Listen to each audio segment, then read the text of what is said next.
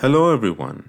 This is Amir, and you're listening to International Voices at Queen's, a supportive listening space for members of the university community recorded on the occupied lands of the Anishinaabe and Haudenosaunee people.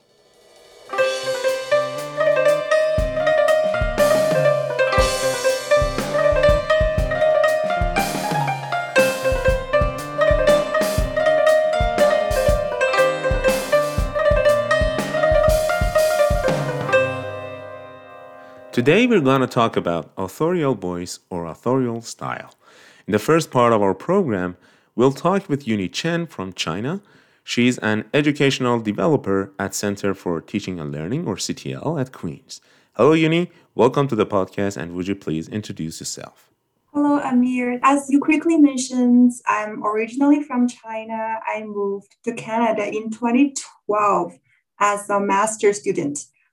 So I moved to the city of Winnipeg, and I had my education at the University of Manitoba. And earlier this year, I accepted the educational developer position at Queen's. So I joined the Queen's community, but I'm still new to the school and to the community. I'm also learning a lot of things in a new territory as well. Great. Without further ado, let's dive right into today's topic, authorial voice.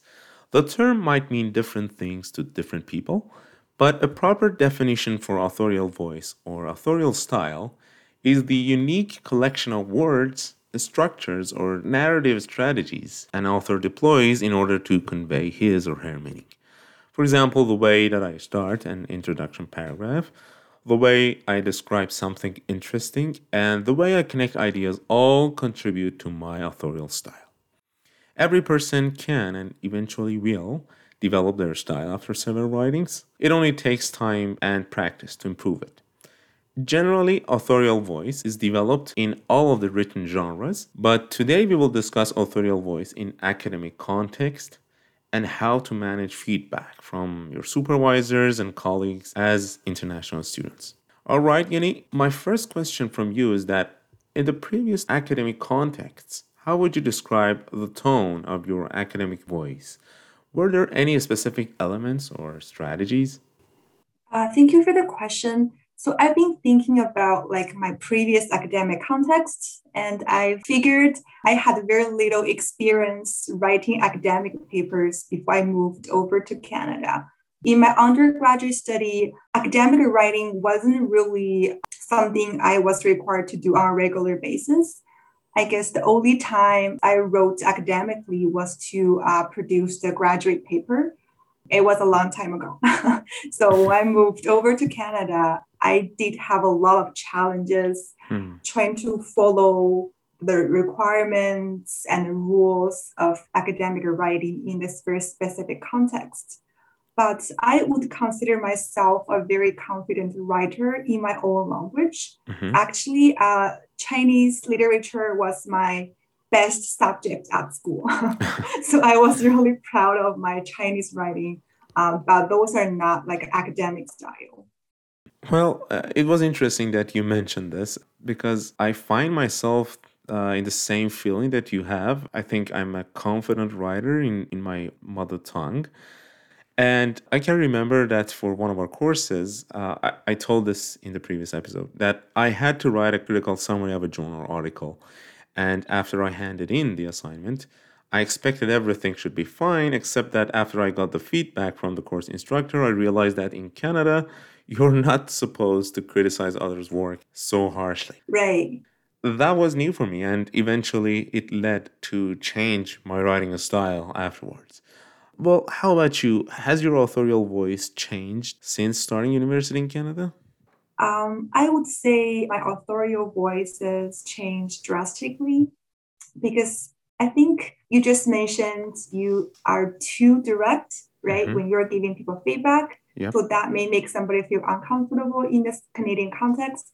So I think I'm coming from the other end of the continuum because I Mm. sometimes was too indirect when I give people my feedback and I feel not comfortable to be direct, to offer my opinion in a fear of I might be offending other people if I gave them my direct opinion or I share with them my direct thoughts. Mm-hmm. So I'll always find a detour to soften my words a little bit and sometimes feel like, oh, can you be more direct when you are offering your feedback? So that's my struggle. Mm-hmm. And that also goes back to the question, I guess, when I'm writing in English academically, I will always remind myself, make my point clear, especially when I write a topic sentence at the beginning of the paragraph. So that's a skill I learned in this new context. Previously, when I write in my mother tongue, I would probably just, lay out all the background information before I tell you the key point. Because I have this kind of concern if I don't share with you all the background information, you might not be able to understand my key point. So that's something new and very different. And it takes time for me to always, practice, to keep in mind, writing a different way, to be able to meet the new requirements in a specific context.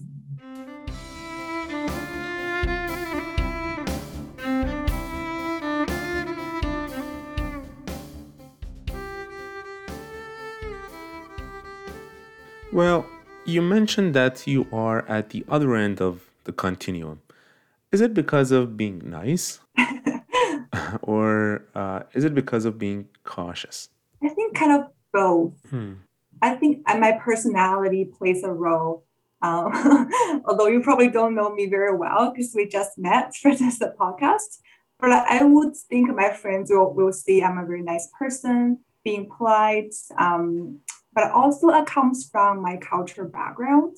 So I think that I can't really speak for all Chinese people, right? Because there's no Yeah. one culture for one country. I can only speak for my learning experience as a learner because I always remember my teacher requires us to maintain a harmony in that environment. So, like, don't make other people feel uncomfortable.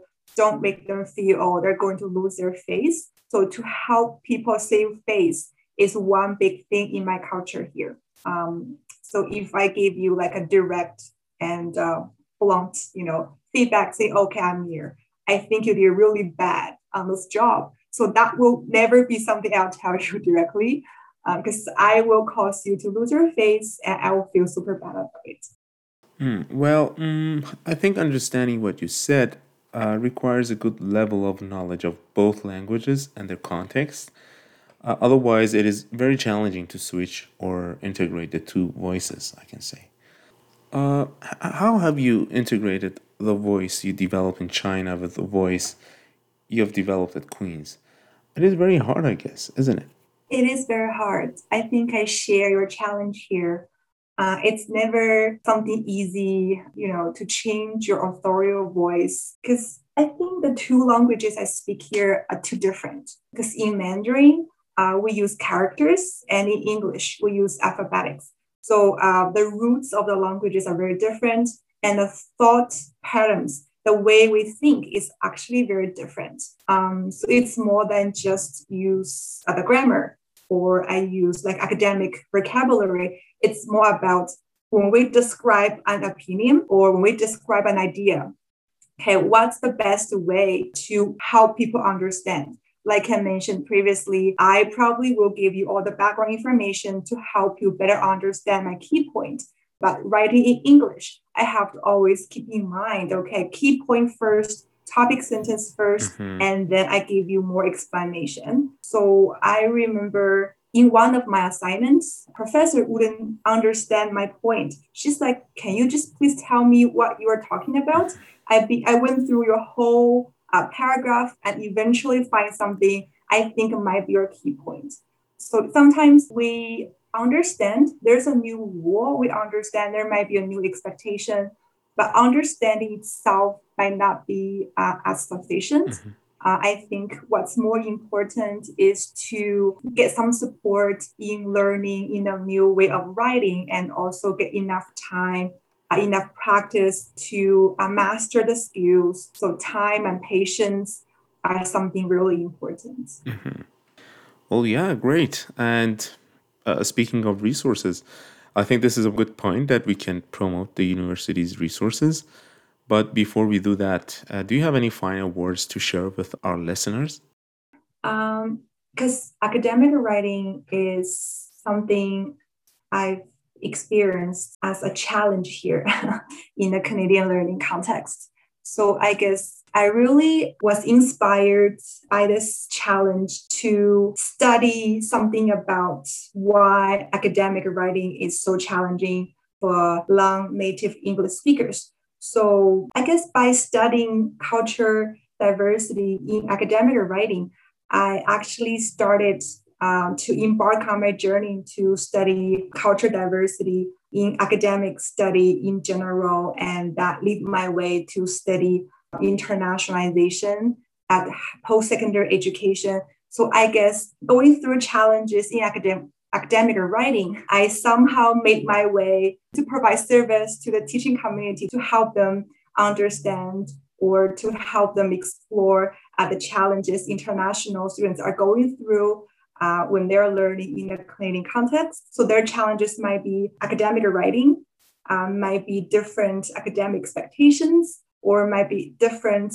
understanding of academic integrity. So I guess what I really want to say at this point is going to a different country for education is a brave gesture. You know, it takes a lot of courage for people to move from their home country to a different country. And oftentimes, before they move over to the new country, they don't know what to expect. I'm speaking really from my experience here.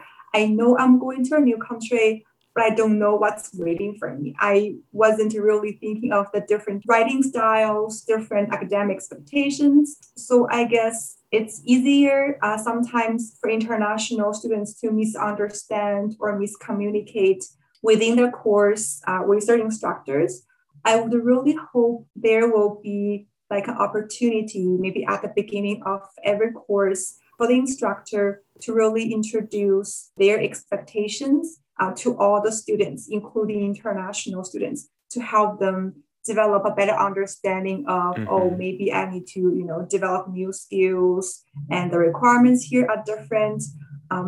So clear communication is crucial for international students to go through their transitional phase in their new study environment, and sometimes maybe be more empathetic when international students and many other students are challenged in the course. So I guess empathy will really help the students feel they are supported, and that will help them, feel more motivated to overcome their challenges going through their educational experience here. Well, thank you very much for sharing your thoughts, Uni. That clarification you mentioned can remove many challenges the international students face right now. And I wish you the best of luck in your new position at Queen's. It was a great pleasure to have you on the program. And thank you very much for joining us. Thank you for having me, Amir. Good luck on the other episodes of the International Voice at Queen's podcast. Thank you. Thank you very much. Have a great day. You too. Okay, bye. Bye-bye.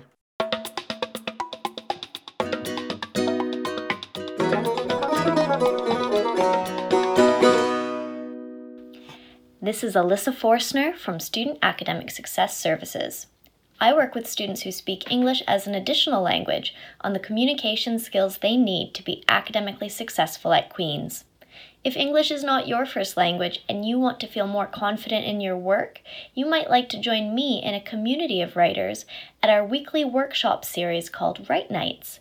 As a group, we unpack the grammar and conventions of academic writing in English and practice making choices at the sentence level to improve the overall clarity and argumentation of an academic abstract. Write Nights is open to all students of all levels. Check out sas.queensu.ca for more details.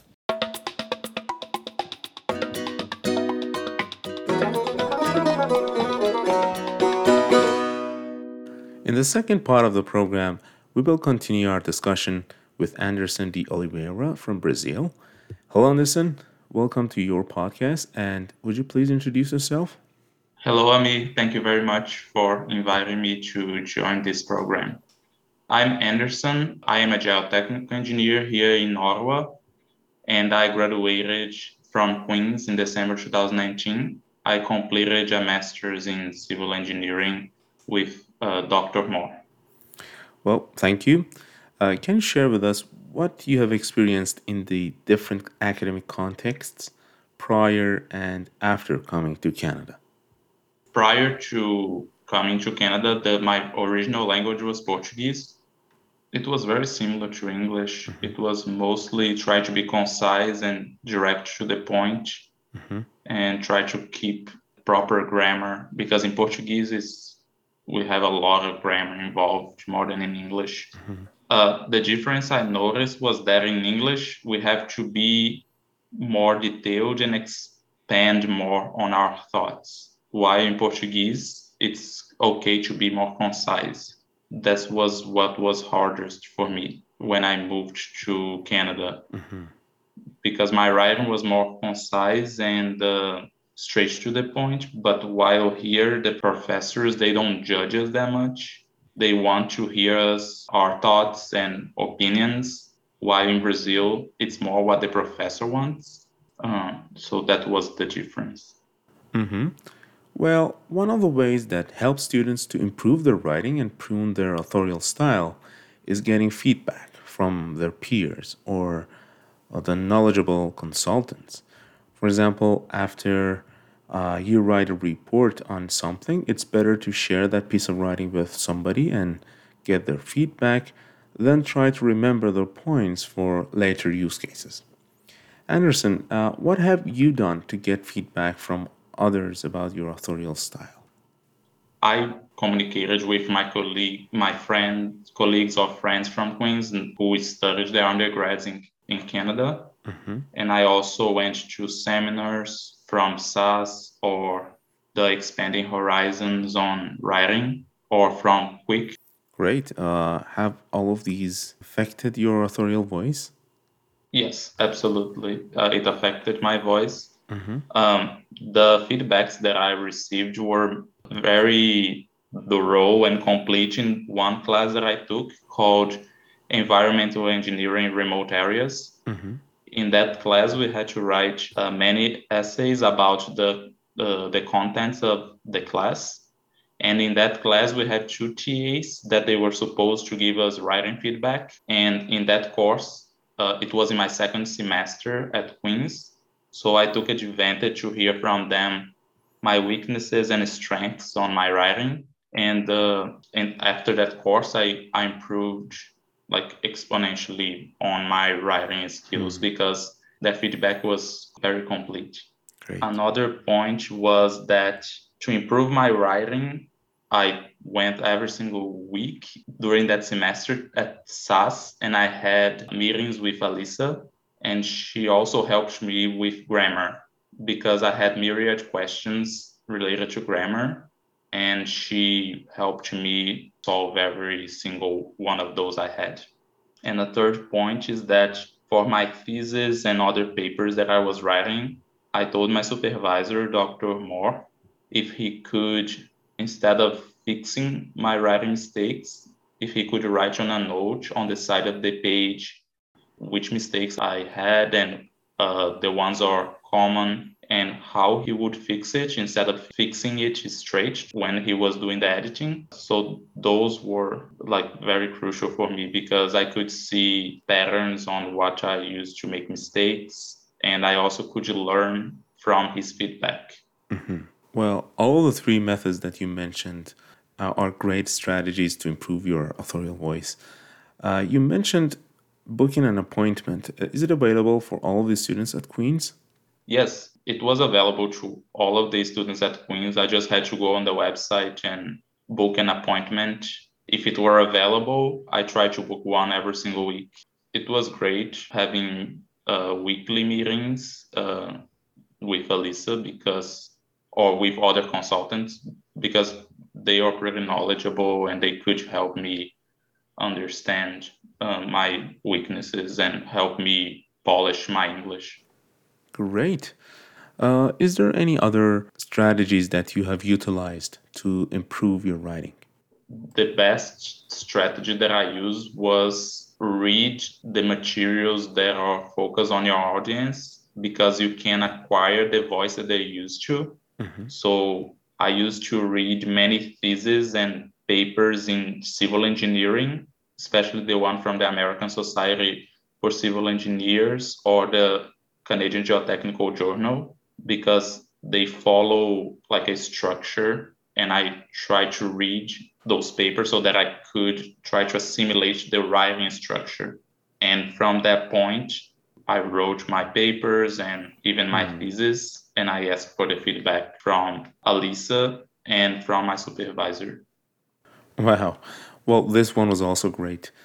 Although talking with you, Anderson, is very informative, we are very unfortunate that we're heading to the end of the program. Would you like to share any final thoughts with us?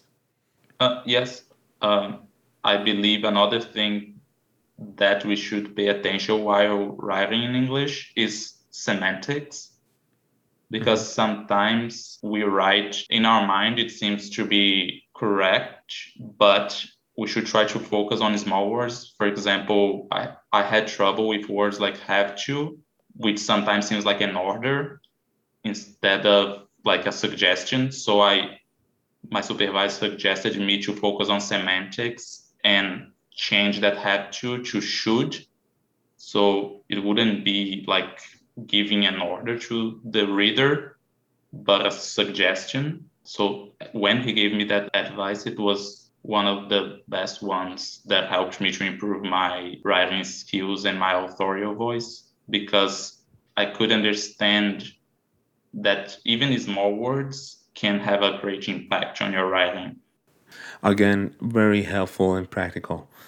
Thank you very much, Anderson, for contributing to the program and sharing your experiences with other students. I'm sure almost all of them would find your suggestions and strategies very helpful. Thank you very much for our conversation. It was a great pleasure to have you on the program. Thank you very much for inviting me. It was a pleasure to speak with you and share more about my experiences as a writer in the English language and as a student from Queens.